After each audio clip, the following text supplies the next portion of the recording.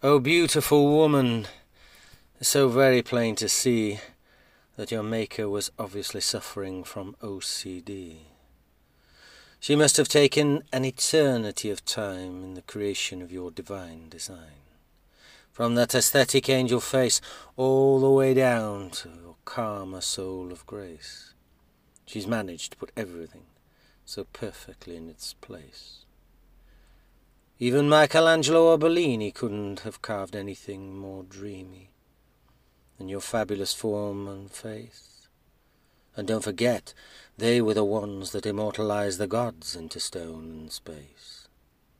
So I say this, thank you, you wonderful work of art, for hanging your love and charisma onto the empty walls of my heart.